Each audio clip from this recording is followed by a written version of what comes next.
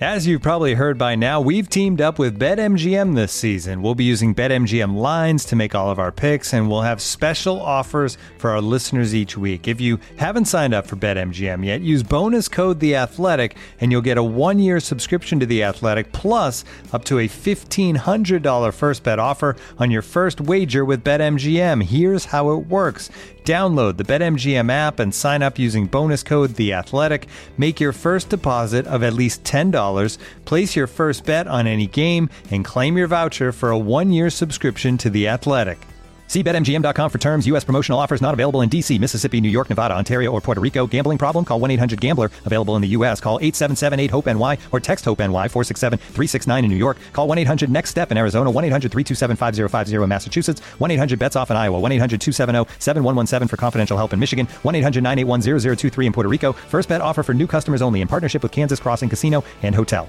Don't forget, if you haven't signed up for BetMGM yet, use bonus code The Athletic, and you'll get a 1-year subscription to The Athletic, plus up to a $1,500 first bet offer on your first wager. The Athletic. Instead of taking up that gym membership that you wouldn't use even if the gyms were open, how's about subscribing to The Athletic for just £4 a month? You'll get unrivaled football coverage with analysis and in-depth features from the very best writers around, exclusive Q&As with Athletic staff, and ad-free versions of all The Athletic's podcasts, including this one. Find out more and sign up today at theathletic.com/league show.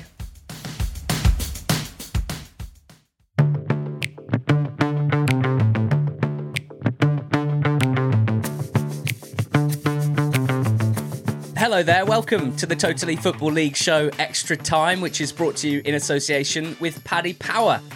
I'm Ali Maxwell joining you, and as ever alongside me, and delighted to have his full wages reinstated after the podcast salary cap was lifted, it's George Ellick. George, how you doing?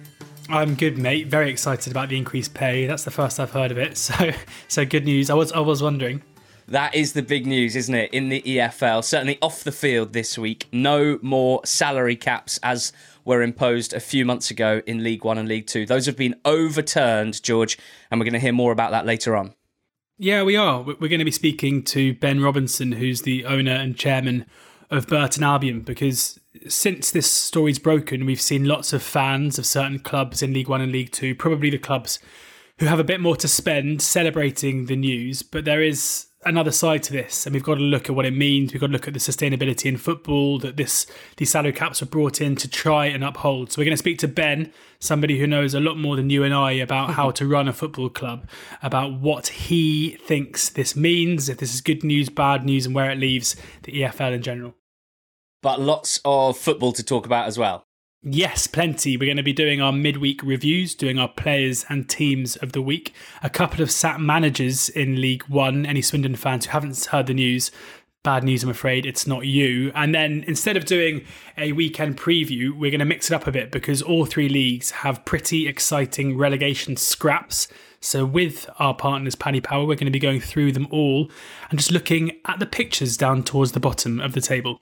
Yeah, a relegation special of sorts later on in the pod, but let's get straight to it with some midweek reviews. Now, sir, remember, a tattoo is permanent, so tell me one more time what you want. Well, I want Bruno Fernandes knocking a liver bird off its perch with a free kick, with Ollie as a kind of like god in the sky. Oh, and Champions 2021 on top as well. I can't see anything going wrong there, Man United fan. But if things don't go exactly as expected, Paddy Power's ACCA Insurance gets you a free bet if one leg of your 4+fold ACCA lets you down. Paddy Power! Max free bet £10, min odds 1 to 5 on each leg. Online exclusive, excludes shop bets, excludes enhanced match odds. T's and C's apply, 18+, begambleaware.org. On Apple Podcasts, Spotify, Smart Speaker, and now ad-free on The Athletic. This is the Totally Football League show Extra Time with George Ellick and Ali Maxwell. So first up, as always, it is our midweek review. And in the Championship, not many to choose from here, just 3 games. But the Championship team of the week, looking like they might end up being the Championship team of the season, Ali. That's the one. We have to call them now. Contractually, for a moment at least, league leaders Brentford. And they hit the top of the champ for the first time since being promoted to this level in 2014.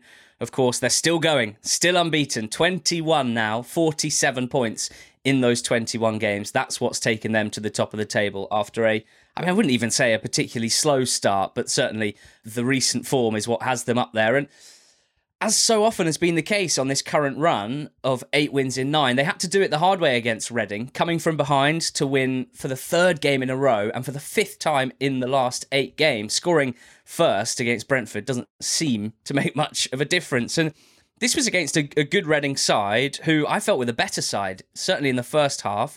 A fairly soft penalty had Reading ahead, and then Josh Da Silva produced a solo special and showed anyone watching why he's tipped for such big things at the very top of the game to level things up.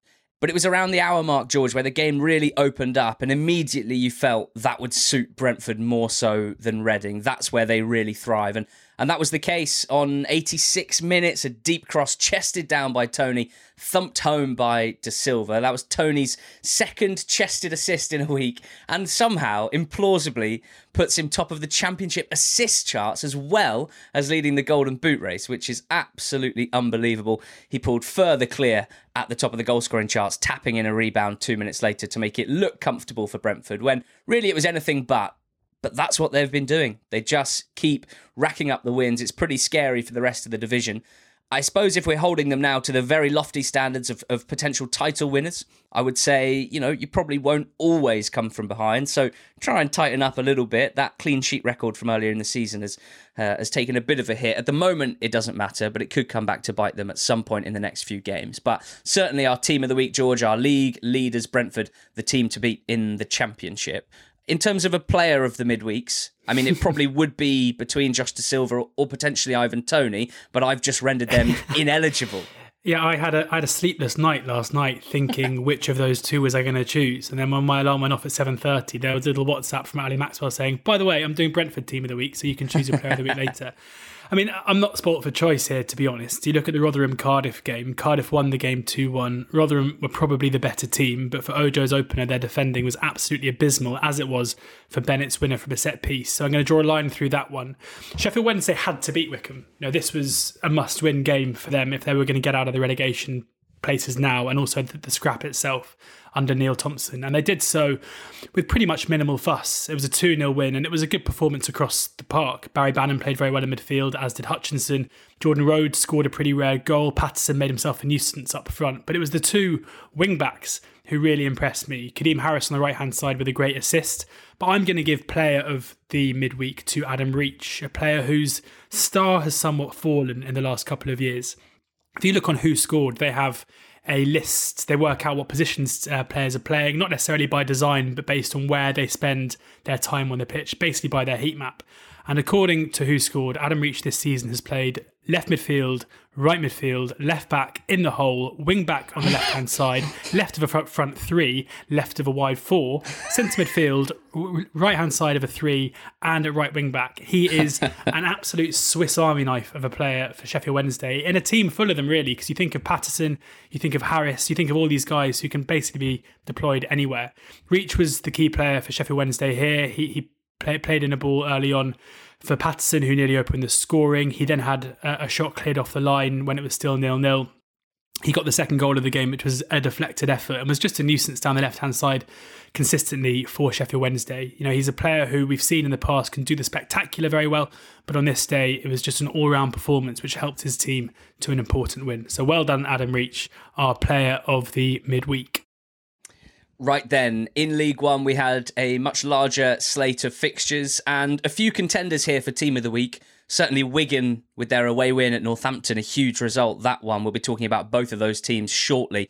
Shrews beating Sunderland, a really impressive come-from-behind win, and Argyle winning at Accrington as well. But I'm going to go with Fleetwood Town. They get the gong here. They were, after 15 minutes or so, 1-0 down to a team in Doncaster Rovers that had won 9 in their last 10 in the league, 5 in a row, where Fleetwood themselves were 9 without a win, and their season seemingly petering out a little bit after the strange departure of Joey Barton. Simon Grayson in charge now, and if this is how they're going to be playing under him, then the season certainly won't be a write-off, because from 1-0 down, Fleetwood showed composure to cope with that early goal and then pulled their socks up and worked their way back into the game, comfortably the better side from that point. Playing a 3-5-2 system, which Grayson's implemented since his arrival. Kyle Vassell up top with Paddy Madden. Vassell really pacey, very mobile striker who has struggled with injuries, but I think could be a good foil for the pure poacher Paddy Madden. He got his first goal of the season, Vassell, before Madden took advantage of some kamikaze goalkeeping, you have to say, from young Brentford loanee Ellery Balcombe in the Doncaster goal. He finished well. And then a sumptuous Danny Andrews strike. He's one of those left-backs who you don't mind shooting from 30 yards because his left peg is so good. In this case, it was a dummy shot on his left foot, shift inside, right foot curler into the top corner. Danny Andrews showing that he can do it with both feet, and that put the game out of reach, really. So a well-deserved win for the Cod Army, the better side on the night. And it's been a while, I think, since we could say that about Fleetwood, certainly against one of the top teams at the level. Defensively, excellent, really, really good. And look, I'm not going to get carried away. They've got a really tough run ahead, and this is the performance level that they need if they're to continue picking up points. But maybe that suggestion that the season was somewhat petering out might be a little harsh if this is how Grayson's Fleetwood are going to play. Yeah, a brilliant result for Fleetwood and a very good, if not totally unexpected win as well for MK Dons, who went to Rochdale and beat them 4-1. But there was one player in this game who really stood out in what was a very good performance. It wasn't new signing Matt O'Reilly, who's found a very early eye for goal. It wasn't Will Grigg, who didn't catch fire in the snow, but did get 2 assists on his full debut. Well, his second debut, I should say, after his loan spell there a few years ago. But it was the man who's probably been the best player for MK Dons so far this season in Scott Fraser. Now, the headlines here is Scott Fraser's goal because it is absolutely brilliant and it sums up Fraser perfectly. He gets the ball in midfield, drives forward, beats 2 men, and then a sumptuous curling left-footed finish into the far-hand corner. And this is what we've become used to seeing from Fraser. He's a midfielder who can do so much on the ball. He's not particularly quick, but he can still carry it very, very well. He is a brilliant passer, and he's just been the creative force for MK so far this season. This was the perfect game for him as well. We know that Rochdale are a side who look to press, who look to play, and that leaves a lot of space in behind for a player like him to exploit. And for MK this season, I think you and I, we spoke to Russell Martin on this podcast a couple of months ago, and I think we probably anticipated that they would kick on a little bit more than they have done so far. They're still very much in mid-table, but this feels like a project that's improving very, very quickly. You look at the players who they brought in January as well. Zach Jules scoring here as well, a player who has come in from Walsall who we expect to be really impressive, a left-footed centre-back. Harry Darling, who came in from Cambridge, who MK fans are absolutely smitten with already. And Fraser himself, he's the talisman, he's the captain, he's the creative force, and he's proving himself to be a great goal scorer as well. So a good all-round performance from MK, but Fraser, again, as he often is, the star.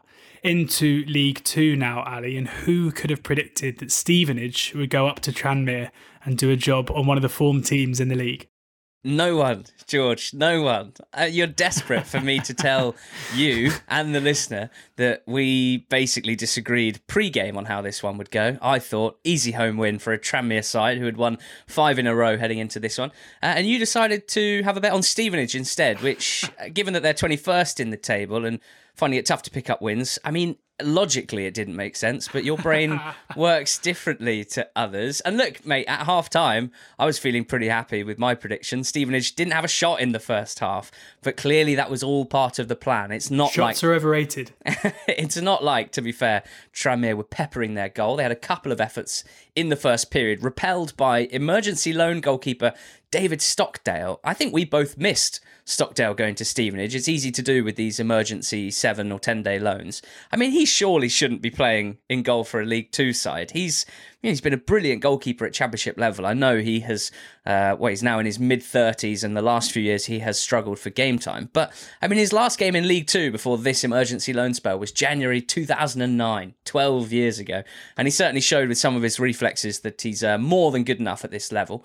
And then for Stevenage, I was going to say weathered a storm, but it was more of a drizzle than anything. Having got to the hour mark at 0-0, then things started to turn. They grew in confidence, and actually it was Stevenage who finished the game stronger, which again didn't really go to form, I guess. A Stevenage free kick was saved. Matty Stevens up top for Stevenage then hit the bar.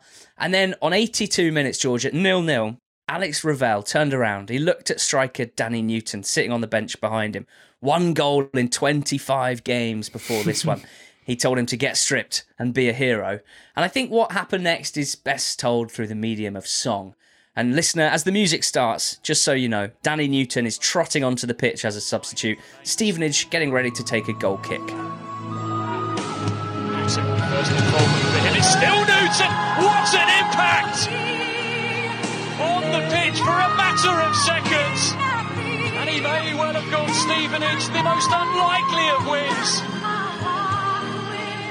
Unbelievable stuff. George, I don't know about you, but I always kind of roll my eyes when I see that someone's still doing the Titanic music thing in the year of our Lord 2021. But in fairness, generally I then watch the clip with a gigantic smile on my face and a tear in the eye, and that was the case here. Danny Newton's second goal of the season now, and a really, really important one. A fabulous win for Stevenage at Tranmere. And in doing so, they put 6 points between themselves and the relegation places. That makes them our team of the week, Stevenage, in League 2. What about the standout player in League 2's midweek proceedings? Yeah, this was a perfect centre-forwards performance. And, I spoke about Harry Darling going from Cambridge to MK Dons. He was replaced by a Tottenham loanee called Jabril Okadina. And I have no doubt that Jabril's going to have a successful career going forward. But I think if you ask him in a few years' time, did he ever play against Ian Henderson? He will want the ground to swallow him up, because Ian Henderson, the 36-year-old, did an absolute job on this Premier League loanee. I mean, he scored 2 and he assisted 2 in this 4-1 win. The first goal was all him. Okandina on the ball, trying to play out from the back. Henderson, 36 years old, pressing him, tackling him, getting the ball, driving forward and passing it into the corner. The same persistence on his part made the second, forcing Okandina into a mistake before setting up the goal.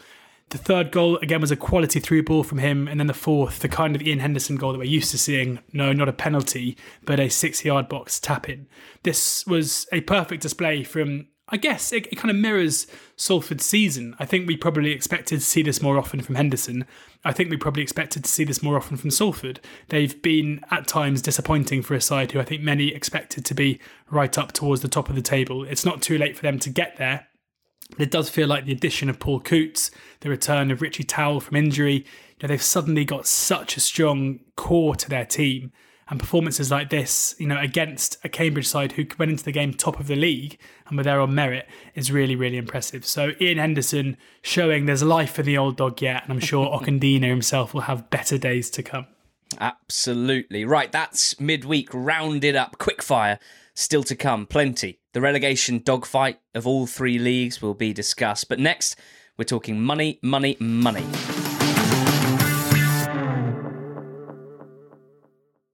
This episode is brought to you by Michelob Ultra, the official beer sponsor of the NBA. Want to get closer to the game than ever before? Michelob Ultra Courtside is giving fans the chance to win exclusive NBA prizes and experiences like official gear, courtside seats to an NBA game, and more. Head over to MichelobUltra.com/courtside to learn more.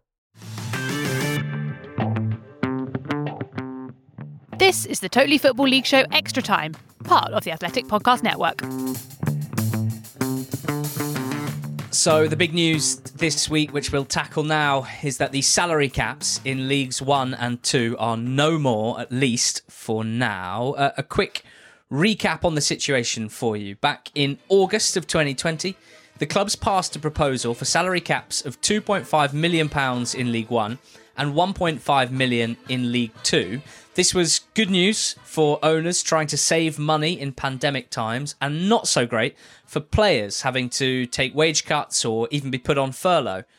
As a result, the PFA criticised the EFL for rushing through the vote and described their adoption of it as unlawful and unenforceable, and have now been withdrawn. The PFA winners in this sense. The question is, what does this mean now? And to try and work that out, we've enlisted Burton chairman Ben Robinson, who's just been in a League One meeting discussing this very matter.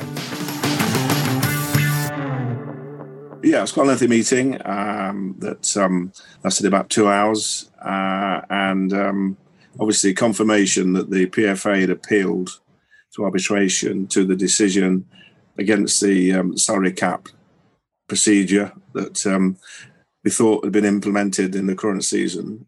But it's reassuring, that the league executive said that given the fact that it's highly likely that most clubs wouldn't be able to meet the 60% turnover factor, that with no gate income, obviously, with no commercial income, that clubs hopefully would not be penalised. And that any action would probably only take place if from this point onwards clubs signed further players. And obviously clubs can only sign now players who are free agents, who are currently unemployed, so that was reassuring. When did you become aware that there was a case being brought by the PFA to the EFL? Well, to be honest with you, I hadn't followed the fact that there was every possibility that they would take action. I know that when this was debated amongst the clubs and it was passed, that the PFA straight away said they're not happy because that those conditions and those salary caps could severely restrict their clients, their players' earning capacity. So really in the early days, that obviously there was rumblings that they weren't happy, and therefore inevitably I suppose that challenge was to be expected. You're somebody, Ben, when we met a couple of years ago, I came to interview for a BBC programme about how to run a football club. You're held as somebody who's done amazing things with a community club, and you look at the fan bases that are generally happy with this news. It's generally those with rich benefactors, with rich owners who are looking to spend money. How have you thought that both the idea and the implementation and then the abolition of the salary cap, where have you stood on those issues? Well, I think that obviously, this debate, this focus, I think it came about obviously through the demise of Bury. And the dialogue was, how do we prevent a repetition of Bury going out of business? And this was obviously an exchange of ideas and comment between at a League One meeting. And I think it was the executive said, as things stand, the rules don't. There's nothing in the rules that stops an owner who decides to go to the bank and say, lend me £500,000 because I fancy our chances of promotion this coming season, and borrow more than that, and in that process put the stability of the club, by putting the assets up as security. And I think that's where the debate started. Where I sit on this, and where my club sits on this, is that obviously you've got a feel for clubs like Portsmouth and Sunderland. I thought the existing plan, the salary cost management protocol, was a fair regulation, because it enabled the bigger clubs whose playing budget is made up in quite significant numbers in terms of the gate receipts. So you take, for example, I don't know what Portsmouth's average gate receipt used to be, but they regularly got 18,000, didn't they? Sunderland, I've looked at Sunderland in amazement, and wow, what fantastic support they get, over 25,000. And clubs like Burton, which is a very small supported club, we were getting crowds of averaging like 3,200. So, okay, from a purely self-interest point of view, having the bigger clubs competing with the smaller clubs, working off the same budget, meant a level playing field. But if I was a Sunderland or a Portsmouth, I wouldn't be happy with that, because it restricts their ability to obviously throw a lot more money at it, and also as well within that framework, the amount of money that players could receive would be adjusted considerably. You mentioned those clubs who, the Portsmouth, Sunderland, Charlton, another one. And I think those cheering this news in the last couple of days seem to not have an issue necessarily with restrictions, but want it to reflect gate receipts and income going forward, and would accept a different way that a salary cap was implemented. Has there been any suggestion or any ideas, or do you have any ideas of how you would like to see a sustainable spending cap introduced in the EFL? Well, I don't see any fair play, because if you're going to put a limit, if you're going to cap it, and like the suggestion was, 2.5 million for League One, 1.5 million for League Two, and then straight away you're putting all the clubs in the same bracket, and that doesn't reflect the size of the club, right? So even though obviously it's going to impact our club, but I think, to be fair, I think this is one where you forget self-interest. In all honesty, you say, well, this is a decision that you need to look at, in an impartial way, which is best for the competition, it's best for the sport, And I think this salary cost management protocol process, where we could spend 60% of most of our income, and only 100% of football fortune income, which is cup runs and obviously selling players and what have you, levels of income that you could only take into account once that money has been received in the club's bank, And obviously there's other areas where clubs where directors and owners could make donations, and they could introduce equity into the club, but that capital could not be repaid, and the clubs would have to sign a letter to say that those monies wouldn't be repayable, because if they are, then it amounts to a debt, it amounts to a loan, which defeats the object. And I think the things with the league, that's what they were trying to presumably sort of force clubs into a level of expenditure which was a lot lower than what they were operating on previously. Before we let you go, Ben, and we really do appreciate your time, just want to ask you a quick question on what it's been like being the owner and chairman of a football club over the past season during COVID times, and especially with Burton Albion. You appointed a new manager in the summer. You had to make the difficult decision to replace him and recruit a big name in Jimmy Floyd Hasselbank. Given your position in the table, you also made the decision to reinvest in the squad in January heavily as well. How has it been for you to try and deal with all this whilst not getting the gate receipts in, whilst having a pretty financially unstable time? Yeah. Well, I think the thing is, we as a club, we've got a great charity, the Burton Albion Community Trust, and they're the lead charity in our area, and they've been supporting with the delivery of food parcels for families in need, volunteering, supporting with the testing, the COVID testing. That was a pop-up initially, and then more latterly the lateral rapid testing, and then we've been a vaccination centre since last December. And I think the thing is that you look at this terrible virus and pandemic, and it's affecting everybody.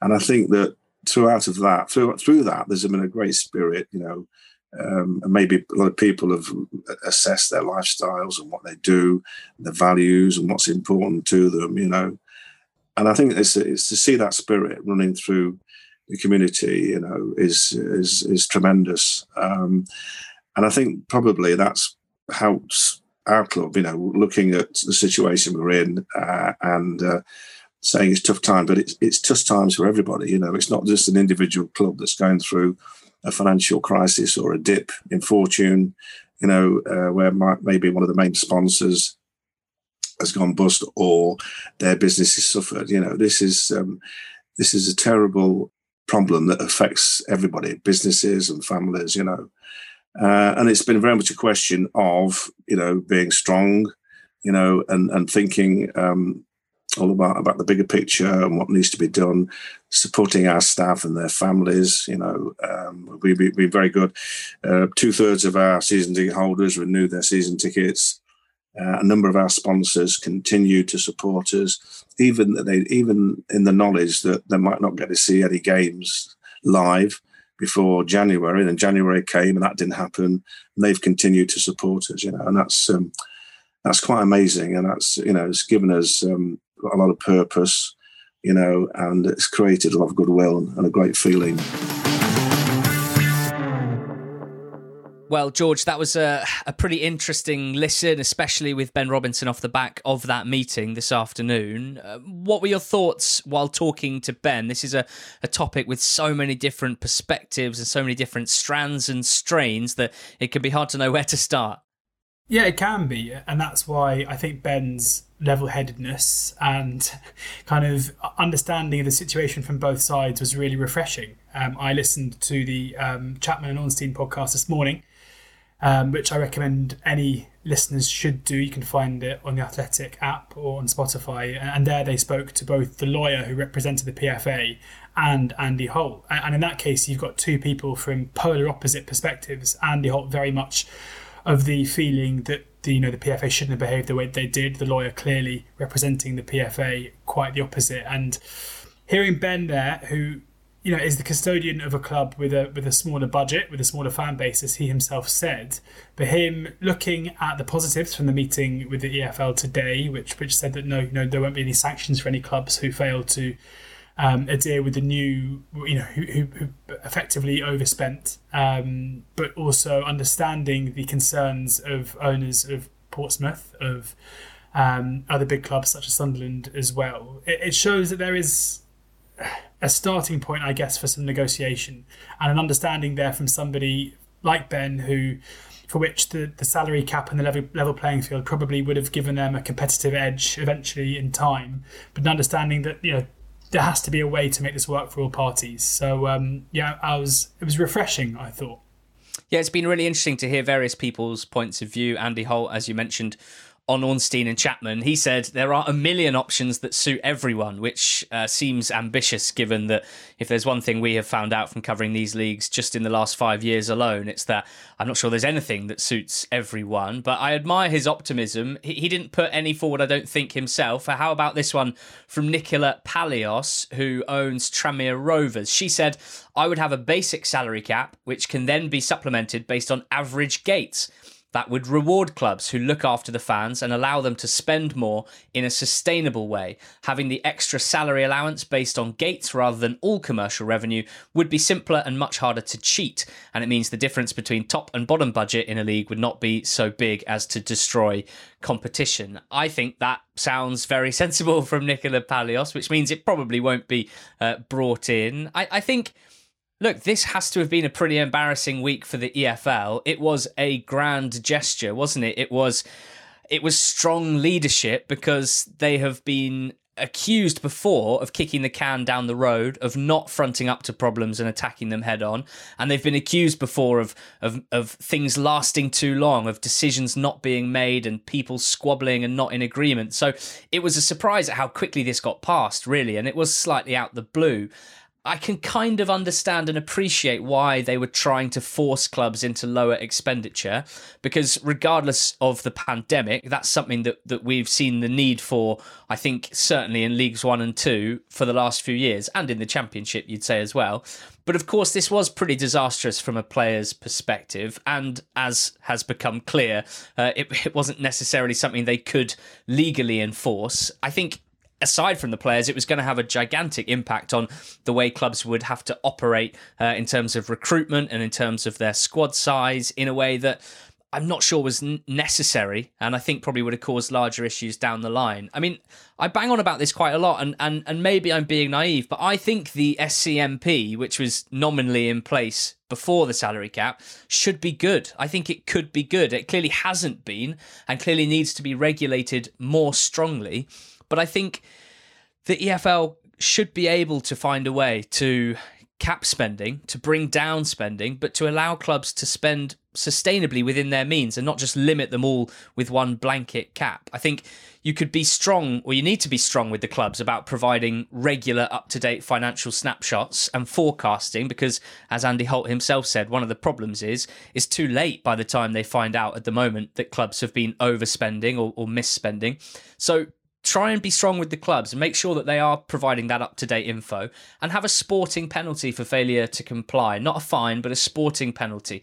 Introduce something that that safeguards clubs, ideally from going out of business as well. It's been talked about before, perhaps owners could be forced, and I know legally this might be tough, to put down a bond of sorts so that if they pull the plug or if they run out of money, there is still a supply somewhere tucked away to keep the club running in the interim period. Because we've seen that in the case of Wigan, the club is just being completely gutted from top to bottom. And if and when they do find a new owner, which gets increasingly hard the more they get gutted, well, they're not in much of a position anyway. They're just a shell of a club, really. So, look, that's just my view on it. And I know that it's easy for me to sit here on a podcast and say, do this and do that. Of course, it would take strong leadership and putting some noses out of joint, no doubt. But I think if I could give Rick Parry any credit for his governance of the EFL so far, it's that he's not been shy to show strong leadership. He's not been shy to put noses out of joint.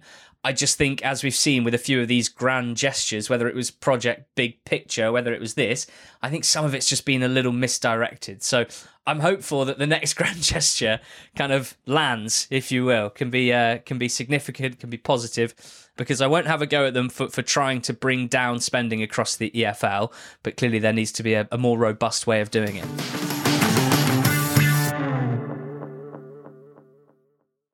Looking for an assist with your credit card, but can't get a hold of anyone? Luckily, with 24/7 US-based live customer service from Discover, everyone has the option to talk to a real person anytime, day or night. Yep, you heard that right. You can talk to a real human in customer service at any time. Sounds like a real game changer if you ask us. Make the right call and get the service you deserve with Discover. Limitations apply. See terms at discover.com/creditcard. This is the Totally Football League Show Extra Time, part of the Athletic Podcast Network. Right, time to just shake things up a little bit on this week's episode. In lieu of our usual midweek previews, we're going to talk relegation battles, partly because across all leagues there are some quite important games this weekend which will impact the relegation battles. But also, let's face it, all three of these relegations are just like your clothes, George, after lockdown 3. Quite tight. My clothes or your clothes? Your clothes. I've been shedding. I'm shedding out here. George, no, on a serious note, because relegation battles are nothing to laugh about, all three leagues do look like they've got a proper scrap on the cards. Yeah, they really do. And we're going to start on the Championship here with the Championship relegation scrap. And Paddy Power have priced up the battle. I'm afraid to say for Wycombe fans, it's no more bets, please. No more bets. If you put £5 sterling, give it to Paddy Power and say this is on Wycombe to get relegated, he's going to say nope, because all you get back is your £5. No more bets. Birmingham next up at even money. Sheffield Wednesday 11-10. Rotherham are 11-4, and then Huddersfield and Coventry both 4-1. Nottingham Forest are 15-2. Luton 11-1. QPR 14-1. The eagle-eared amongst you. I don't know if that's a thing. I don't know if Eagles can even hear. Yeah, big time. Derby, you wouldn't have heard their names there. At the moment, no prices. I think that's just to do with the financial uncertainty around Derby at the moment. So I think Paddy Power just being a little bit careful because the takeover hasn't gone through yet. Talk of some financial issues there. But those are the prices, Ali. Take us away with those occupying the bottom 3 spots at the moment. Yeah, with pleasure, George. We'll start with Wycombe. As you say, Paddy's not taking bets on this anymore. That's because they're 12 points from safety. And for a team that's only got 16 points in 27 games, that clearly feels like too big a gap to bridge. I mean, this is a team that's been defying expectations and laughing in the face of pundits like us predicting failure for quite a while now. So I'm sure that they will battle hard, will fight hard, but while they haven't been a walkover by any stretch, they are just so poor in both boxes, George. They do give teams a bloody nose, but invariably they've missed key chances. They've conceded soft goals. They would say as well, they maybe haven't always had the rub of the green when it comes to key refereeing decisions, but they've conceded 8 more than anyone else in the league, and they've scored the second fewest, and that's not going to get you where you need to be. I spoke to a Wycombe fan, Tom, yesterday, and we were drawing parallels with Rotherham of 2016-17. They started the season with Alan Stubbs, and then they had Kenny Jackett for a few games, and then it was Paul Warne who came in as a sort of interim and eventually got the job full time. And Rotherham were a desperate side. They picked up a paltry points tally, but since then, under Paul Warne, they've built, haven't they? They came straight back up, and then they went down again, putting up a slightly better fight, and then they came up again. And now, as you're probably going to tell me soon, they're in quite a good place to stay up and build from there. And that should be the blueprint, I suppose, for Wycombe, given the comparative budgets of the two sides and the way that Rotherham have gone about it, I guess. As for Birmingham, they're in there too, a really troubling run of form, just 6 points in their last 11, and that's why they've sunk into the bottom three. They are desperately poor going forward, Blues. I guess that's the headline. It makes it so tough for them to win football matches. They've only scored 11 goals from open play all season. And at the start of the season under Aitor Karanka, I wouldn't go as far as say all was well, but we got what we were expecting. They only conceded 12 in their first 14 games, which felt very Aitor Karanka, and it felt like he'd be a pretty safe pair of hands in order to at least set them up defensively for survival. But 22 conceded in the next 14, and that's the sort of slippage that's meant narrow wins have turned into draws have turned into defeats, and now they are, well, not quite staring down the barrel, but they've got a lot of work to do, don't they? It's very tough for me to see how this Birmingham side that doesn't create a lot of chances will suddenly become one overnight. That's not Karanka for me. There's not much time on the training pitch anyway, and I'm not sure Scott Hogan or the new signing from Aberdeen, Sam Cosgrove, are the type of strikers that will create a ton of chances on their own, or are the type of strikers that only need one chance to score. So a lot of work still to do for Birmingham. I'm slightly concerned about them, I must say. And as for Derby, well, as you say, a bit of uncertainty. The takeover, much vaunted, still hasn't gone through, which is concerning. But on the pitch, I mean, the fact that they've picked up the 5th most points in the league in the last 12 games in the Championship, and they're still in the relegation zone, I think illustrates just how poorly they started the season under Philip Cocu. But it also shows how well Wayne Rooney's done since he took sort of sole charge, and it does show why they, more so than Birmingham probably, will feel confident of survival despite still being in the bottom three. They've been defensively excellent, haven't they? That's been the headline. They've done just about enough to create chances for Colin Kazim-Richards, who's been in really good form, but I wouldn't say they're free-flowing going forward, and that will be a concern if their defensive numbers slip a little bit. Christian Bielik's long-term injury, we're kind of yet to see the full impact here, but he was so good for that month or two that it's hard not to see them missing him in a pretty big way. So, I don't think it's quite as simple as, well, they've been on good form since Rooney came in, so they'll punch their way out of it. But they do feel the most likely of the three, I would say. And if they do, George, who looks vulnerable to you in that group just above the relegation zone? Well, I'm just going to quickly do my best Mark Chapman impression and run through the table in the Championship so that the listener doesn't try to work out all the maths in their heads. I mean, Wycombe are bottom on 16 points, Birmingham and Derby next up both on 28. Then we get out of the relegation zone. Sheffield Wednesday 28 after being deducted 6. Rotherham 29, Coventry 31, Forest 32, Huddersfield and QPR both 33, Luton 34. And then, even though Preston are priced up as being in it, I'm going to leave them out of it for the time being. I'm also going to take QPR and Forest and just say they are fine if they continue their form. I know, Ali, you were worried about QPR, but in their last 5 games, they've won 4 of them. They've only conceded 2 goals. If they continue that kind of form, there's no way they're going to be sucked into it. Under Chris Hughton, Forest are improving now pretty quickly. It would have to take a massive drop-off for them to suffer.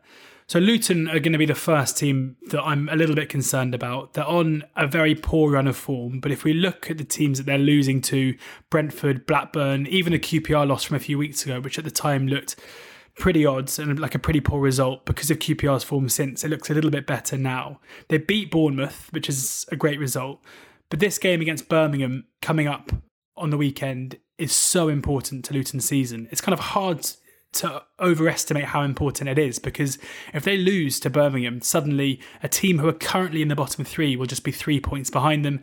If they win this game, they're going to be at least 9 points clear of the drop zone. They will be 9 points clear of the drop zone. So for Luton, it kind of feels like their season is at stake this weekend, because a defeat will put them right in the mix here. I think they'll probably have enough. I think they've just had a difficult run of form. I think under Nathan Jones, the start was so good that maybe expectations are raised to an unlikely level. Huddersfield, on the other hand, have completely fallen off a cliff. And if Luton v Birmingham isn't the biggest game of the weekend in the relegation race, then Huddersfield against Wycombe must be, because this is a must-win for both teams. We've already written Wycombe off, we've written Southend off, we've also written Burton off in the past, and look how that's left us. So maybe we shouldn't do that with Wycombe, and a win here would certainly give them that little bit of hope they could get back into it. Huddersfield have been so poor recently. They were fortunate to get a point against Luton last time out. After this game, they've got Borough, Swansea and Derby. 2 points from their last 6. Their attacking output since Josh Carome has been injured has been so poor. For Carlos Corberán, he has to get a win here, otherwise Huddersfield look very much in danger of going down. Of the others, the teams just above the drop zone, we've got Sheffield Wednesday, who are in decent form, as are Rotherham. Despite losing to Cardiff, it was another good display from Paul Warne's men, who seem to be scoring goals for fun at the moment, but they have QPR coming up, which is a big game for them. And for Wednesday, they did what they had to do against Wycombe. Such an important result. And it's important to remember with them, they're in a bit of a forced position. If they had that extra 6 points, they'd be up around where Luton are. And yeah, you have to think they have enough quality at the moment, the way that they're winning games, to probably get themselves out of it. That leaves Coventry. And I wasn't worried about Coventry before we recorded this podcast. I wasn't worried about Coventry before I started doing my research.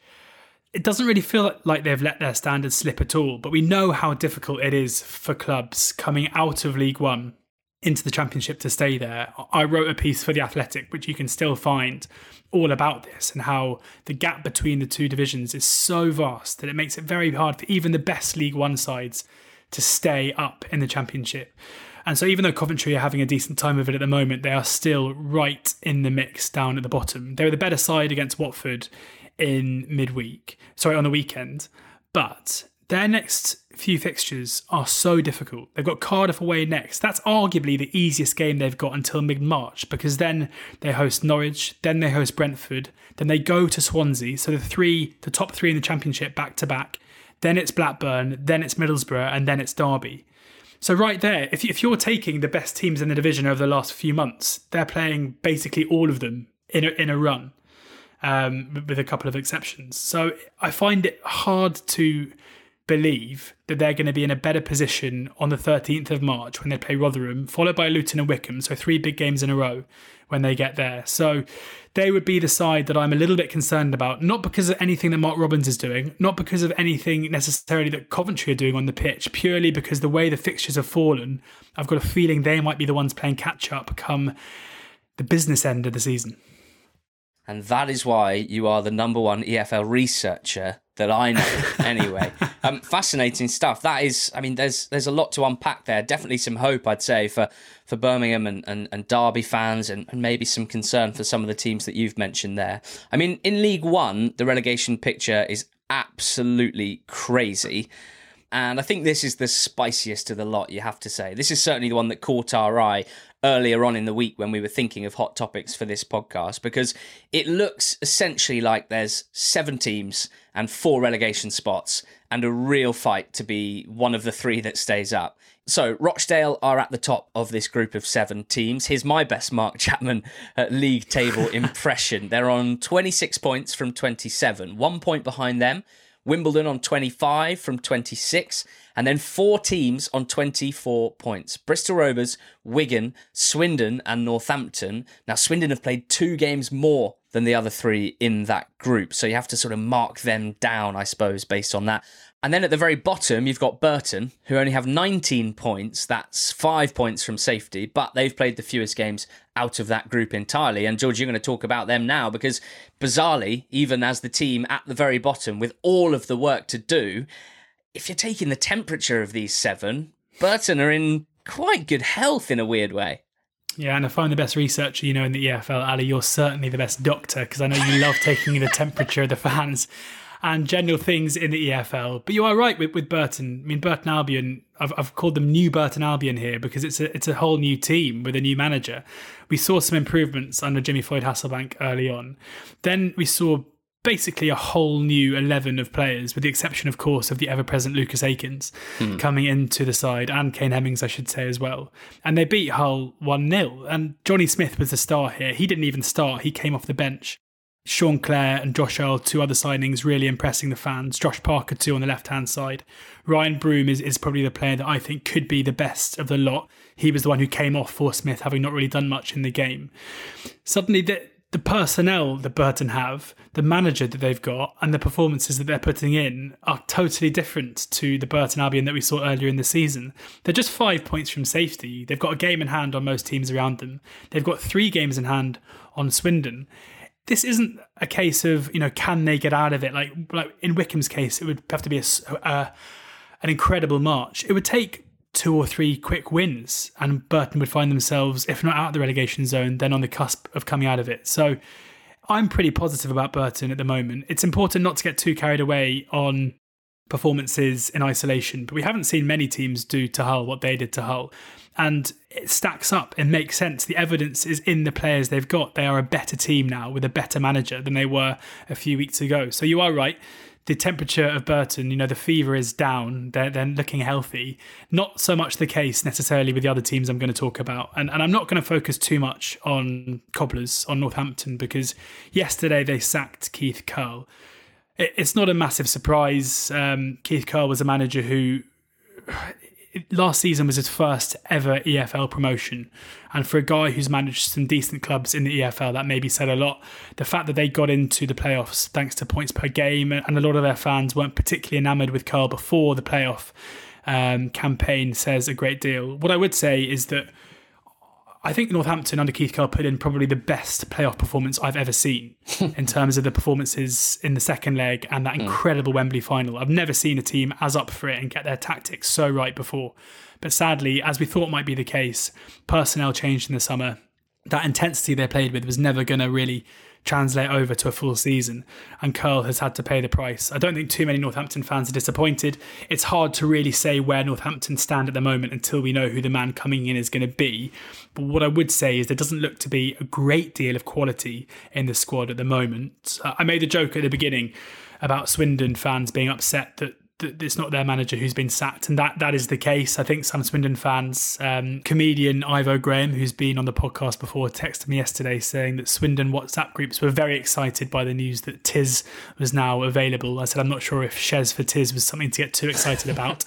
But I mean, Swindon's season is falling apart in front of our eyes, really. As I mentioned, they played more games than any other team around them.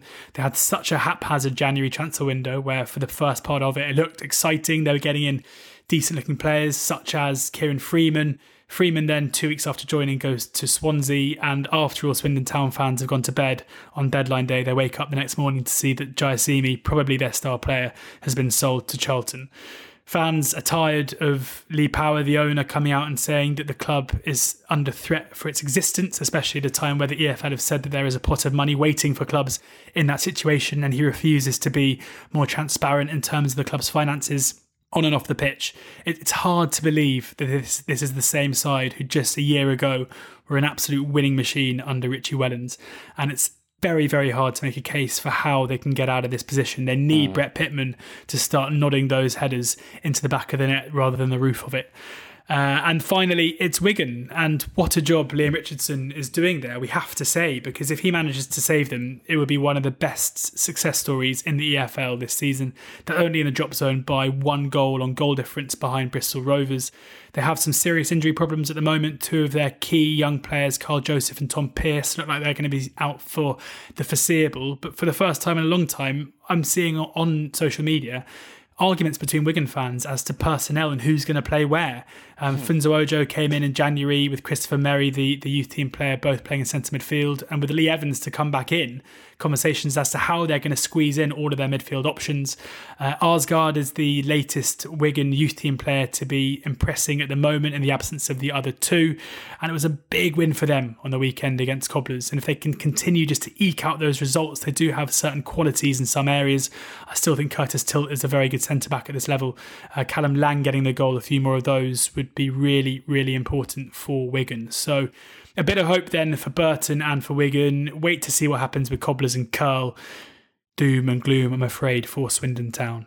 Doom and gloom at Bristol Rovers as well. They might be outside of the relegation zone, but that is only on goal difference. And they were one of 2 clubs, the other being Northampton and Keith Curle, to sack their manager on Wednesday. Their second sacked manager of the season, Ben Garner, followed 15 games later by Paul Tisdale. Under Tisdale, Rovers picked up the second lowest points total in the league in that time. So if you are a board that certainly did not expect to be troubled by relegation this year, and you've already sacked one manager, and the next manager has 15 games and the second lowest points total in the league in that time, you can see why you'd get a little bit twitchy. And look, I mean, I'm almost always of the belief when a manager gets sacked that you should look upwards, that it should be discussed as a reflection of poor governance of the club, of poor management, basically, at the top level. And I think if Bristol Rovers, depending on what happens from now to the end of the season, whether they are relegated or not, I think those at the very top of the club should look hard at themselves and the decisions that they've made in the last year, which have really sort of derailed the club. But it started quite well under Tisdale as well. 3 wins in 4 around the turn of the year. It looked like they could start building for next season. I think anything more was certainly out of reach at that point. But a huge nosedive in form. Just 2 points from their last 8 games, Rovers, including a 6-1 defeat at Accrington. As I say, teetering on the edge of the relegation places. So the interesting thing for me is that there seems a pretty obvious issue here, and it's been the issue since the start of the season, a lack of strikers. We knew it, the fans knew it, certainly Paul Tisdale knew it, and here's what he said after that 2-0 defeat against Oxford on Tuesday night. I'm looking at that group of players now and I've got a team there, but we have to be able to score a goal. And we've got strikers of the future, we haven't got strikers of the here and now. And I'm not a magician, I can't get a rabbit out of a hat. I'm relying on a 20-year-old who's got a dozen league matches with the responsibility to carry the team and put the ball in the back of the net, and that's not fair. I've got a team there, a real team, and the last 2 days have shown me I've got a lot to work with, but we have to be able to score a goal. It's interesting to hear, actually, almost some confidence in the way that he talks about his team in general. He didn't sound like the sort of defeated manager who knew that he was about to be sacked. So perhaps it was those maybe thinly veiled digs at the board about transfer business that were the final straw. And look, it's also why I'm a little concerned that whoever they get in next will probably encounter the same problem that Paul Tisdale encountered. And they've got a big call to make, it, that's for sure. Tommy Widrington will take caretaker charge. He did pretty well in his first caretaker spell, and he's one of the people who's been involved in recruitment over the last few years at Bristol Rovers, so presumably well trusted by the owner. We'll wait and see if they've got anyone else in mind for that role. But they've got a huge game against Swindon this weekend. They are 6-5 favourites to win at home to Swindon, who are 19-10, the draw 12-5 with Paddy Power. That is one of 3 relegation 6-pointers that League One has chucked up this week. AFC Wimbledon next. They're also managerless at the moment. Their caretaker, Mark Robinson, as we heard on that clip last week, he's not messing around when it comes to improving standards at the club, and got a good win against Wigan in his first game in charge. That was their first win in 12 games and got them out of the relegation zone. Now, I maintain and have done that Wimbledon have a level that's above the other teams down here. Out of this group of 7, I think they're the best team at their best, as we saw earlier on in the season when they were performing pretty well. So if Robinson has stopped this nosedive, just 2 points in 11 games they had before Glyn Hodges was sacked, then I think they can start looking upwards. And I wouldn't be surprised if we do this in 10 games' time, we might not include them as part of the gang. But a lot depends on the appointment and if the players are buying into Mark Robinson, as it looks like they might be. And as for Rochdale, the EFL's entertainers, we asked people on Twitter what they thought about this League One relegation scrap, and Dale bring up mixed opinions, which I thought was interesting. Lewis said, whilst Rochdale concede too much, the goals for column will save them. Winning a game every 3 is better than drawing 2 and losing 1. And I can kind of see Lewis's point. They have scored way more goals, Dale, than the others around them, but it hasn't helped them win games at the moment. They've scored the second most goals in the whole league over their last 10 games, but they've conceded 6 more than anyone else, and they've only won 1 in 10. Aaron said, after watching Dale as a neutral last night where they lost 4-1 to MK Dons, I fear they're in quite a bit of trouble. A huge 10 days of games coming up for them. And he's right, 3 of their next 5 in the league are against Wimbledon, Northampton and Burton. So huge few weeks for Dale. They've got to pick up some wins. And I must say, out of the three I've spoken about, out of the three currently outside the relegation zone, I'd say I'm most worried about Dale. That game this weekend at AFC Wimbledon, Wimbledon the favourites, even money with Paddy Power, the draw 5-2 and a Dale away win at 12-5. Dropping down into League Two, George, obviously just two teams go down from League Two. We always joke that it's a pretty hard division to get relegated out of. I mean, how many teams do we have currently in this discussion? Much fewer than in League One, certainly. I think there are three headline teams that you can't deny, and then two outsiders, possibly, but plenty of others who could get sucked into it. I mean, the ones who we've got to be really worried about are, of course, Grimsby and Southend, who are the bottom two at the moment, and Barrow. Southend have just climbed off the bottom, I think for the first time since very, very early on in the season. We saw Southend beat Newport in midweek. We saw Stevenage beat Tranmere in midweek. So maybe it's actually good news for those three clubs that they've all got games against teams right at the top end of the table on the weekend. Cambridge hosts Southend. Cambridge are 4-6 with Paddy Power, the draw 13-5. Southend 4-1. Forest Green host Barrow. Forest Green are 10-11. The draw 12-5. Barrow 14-5. And Tranmere go to Grimsby. Grimsby 5-2, the draw 23-10, Tranmere 11-10. So, in order, apparently this weekend, the likelihood of teams winning goes Grimsby, Barrow, then Southend. Ali, you tell me what you think of those two teams are right at the bottom. Well, I don't really know what to say about Grimsby Town, because there's an extent to which, if you believe in curses, Grimsby are currently the sort of cursed club in the EFL, because it's not just a run of games where they've only won one of their last 15 league games, and that was a narrow defeat against local rival Scunthorpe, who then battered them 3-0 a month later. So the gloss of that win certainly rubbed off pretty quickly. They're at the bottom of the table, but George, it's the manner of their last two defeats it's almost comical. The fact that against Stevenage, Grimsby battled from a goal behind to equalise in injury time, only to concede from kickoff a long ball over the top, tapped in by the Stevenage striker for a late defeat. And then just finding another way to lose a game against Newport on the weekend. They played against 10 men for the majority of this game. They had something like 74% possession. They had a ton of chances, good chances, half chances, blocked shots. And they lost that game 1-0 as well to a second half goal. So Paul Hurst is still waiting for his first win as Grimsby manager. There's still some residual belief that I have in Paul Hurst. There's some residual belief that there's a chance that this group of players could not be this bad, basically. And I think there's still a chance Grimsby could go on a little run soon. But the question basically is, will it be too late by then? I mean, obviously, Barrow look like they're there to be got at. They're only 2 points above Grimsby, although they've played 2 games fewer. And I'm interested to know what you have to say about Barrow, because for both Grimsby and Southend, one of the big questions is how vulnerable is this Barrow side? For Southend, they've just been so hamstrung by that horrendous start to the season, really. They gave everyone about a 15-game head start. That flurry of wins in December and early January gave some hope, but it was followed by a run of 1 point in 5, and they simply can't afford any more of those sorts of runs. A 1-0 win at Newport in midweek, a bit of a smash and grab, but certainly one that will give them hope. There's a bit of life in the old dog yet for Southend, and as I say, I still believe that Grimsby could put together a run. So, George, that's the big question for me to you. Do Barrow look vulnerable to being caught by one of these teams if they do put together a run? Because if not, then it's likely that they've got too much to do. I think Barrow have probably been the unluckiest side in the EFL so far. I look at the data, the underlying numbers, the XG data, and I put a lot of faith in it. And even those listening who don't like expected goals, that the XG data shows that Barrow's XG ratio this season, so the quality of the chances they're creating versus the quality of the chances that they are giving up, is over 50%. It's better than Cambridge's, who sat top of the table. And even if you don't like expected goals, that shows you that Barrow are a side who are consistently in games. They are a side who are consistently getting into positions to win games, and for whatever reason are unable to do so.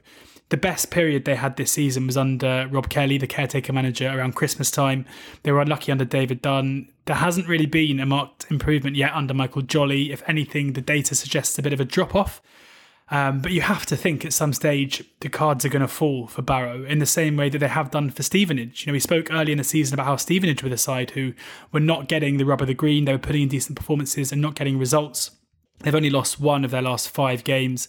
They've beaten Grimsby, they've beaten Tranmere. They should have beaten Morecambe, really, in a 2-2 draw on the weekend. And they're an example of a side where if you continue putting in good performances, even if you're not getting the breaks, eventually the points will come. And it's hard to get away from the fact that for Barrow, surely they have enough about them. Surely if they continue playing the way they are, the points will eventually come. Everything that I think about football, any predictive tools that I use suggest that has to happen, which makes it quite difficult to think why Southend or Grimsby can get out of this if Barrow are inevitably going to get the points that their performances suggest that they should. Am I worried about Bradford, Bolton, Scunthorpe? Probably not. No, I think all 3 of them look to have enough about them given the points gap. Colchester, though. Colchester. The same XG table, the same XG ratio has Colchester as the worst team in the division, not only recently, but over the whole course of the season. Worse than Southend, worse than Grimsby, an XG ratio of 33%, which by any measure is relegation form. If we go back to when they drew against Port Vale on the 12th of December, if you take the date table, so the table from before that game through to now, Colchester are bottom by, they're, I think, a point behind Grimsby. They've only picked up 5 points in the 10 games since then, which, good mathematician I am, averages out at 0.5 points per game. If you spell that out to the end of the season, they're only going to get 41, 42 points, which means that it's going to be difficult, but that's something for Grimsby and Southend to shoot at. 20 points between now and the end of the season, getting basically a point a game. Should be attainable, you'd think. So Colchester are the ones where if they don't improve, and this isn't a case of them getting unlucky, they are bad and they're playing badly and the results they are getting are sadly justified, then they could be the ones who, if Southend can get a few wins under their belt, if Paul Hurst can improve Grimsby, they could be the ones who get roped into it. A mathematician as well as a researcher, and in my role as EFL doctor, it's time to call this one. So much still to be decided in the relegation battles, but hopefully with that rundown of all 3 leagues' relegation scraps, you now are very much across it and looking ahead to this weekend where there are some huge games in all 3 leagues. So enjoy those. That's it from us this week. Thank you so much for joining us. We're back again next Thursday, and Matt and Co will be with you on Monday to recap the weekend. Until then, from the Totally Football League show, brought to you by Paddy Power, that's it. Goodbye. You've been listening to the Totally Football League show Extra Time, part of the Athletic Podcast Network. Keep up to date with everything Totally at thetotallyfootballshow.com and by following at The Totally Show on Twitter and Insta. Check out all of the Athletics football podcasts on Apple, Spotify and all the usual places, or listen ad-free on the Athletic app. The Totally Football League show is a Muddy Knees Media production and sponsored by Paddy Power.